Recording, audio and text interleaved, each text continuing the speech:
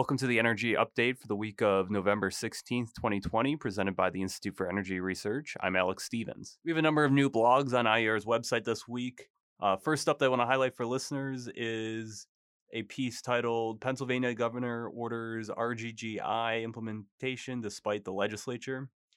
Pennsylvania Governor Tom Wolf vetoed the state legislature's bill that would prohibit new taxes without legislative approval and ordered his staff to continue with the implementation of the state joining the Regional Greenhouse Gas Initiative in 2022. That piece goes through some of our past analysis of the Regional Greenhouse Gas Initiative and talks about this overstep by Governor Wolf, attempt to circumvent the legislature there in Pennsylvania. In addition to that blog post, there's two other new pieces that we have on our website. We have an analysis of the environmental impact of lithium batteries, as well as another piece that talks about America's only offshore wind farm, which will be going offline for some time for an expensive repair.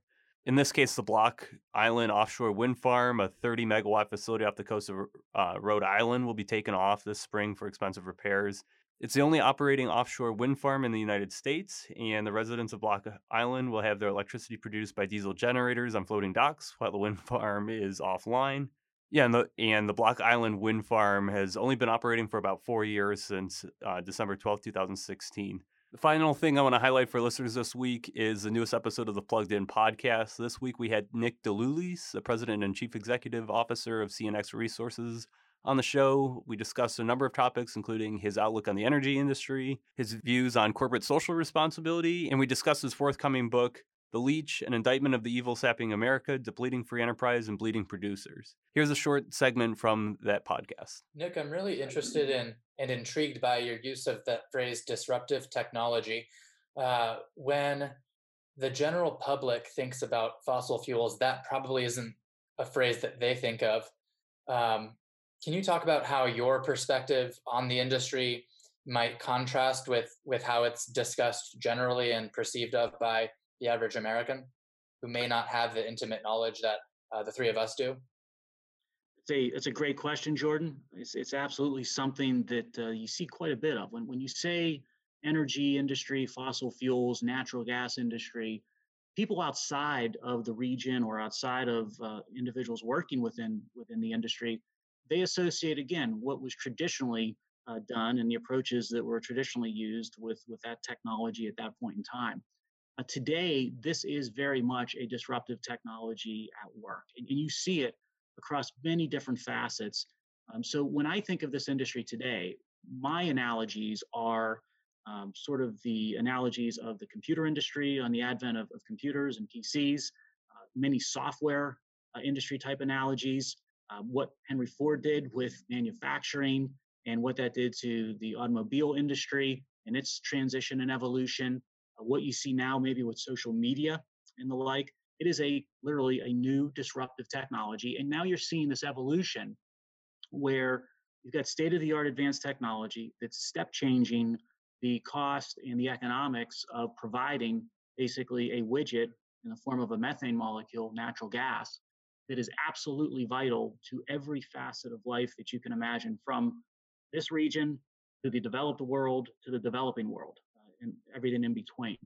And now you're seeing a really interesting dynamic at play where you've got individuals who are waking up in the morning in southwestern Pennsylvania or eastern Ohio or northern West Virginia.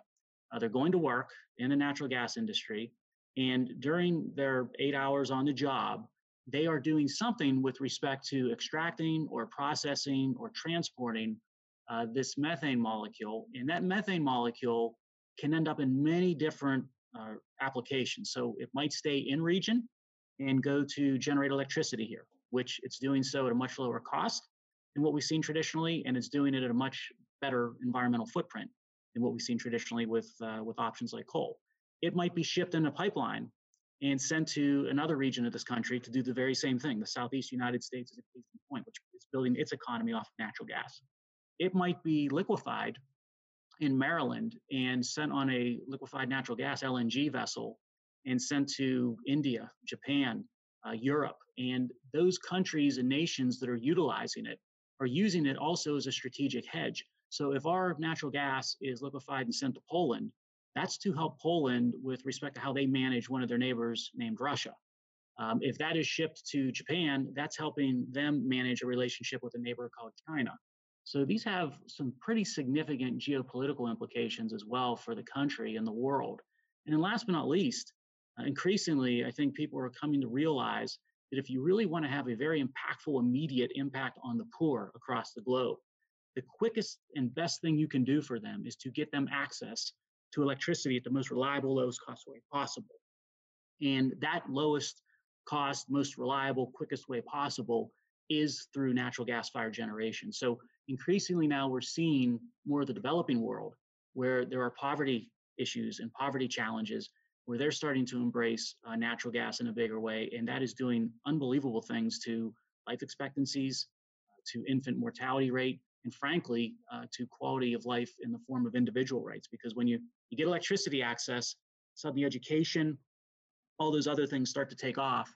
And in rights, individual rights start to flourish as well in those regions. The Plugged In podcast can be found on all the major podcast platforms, including iTunes, SoundCloud, Stitcher, and Google Play. And to discover more work from the Institute for Energy Research, visit our website, instituteforenergyresearch.org.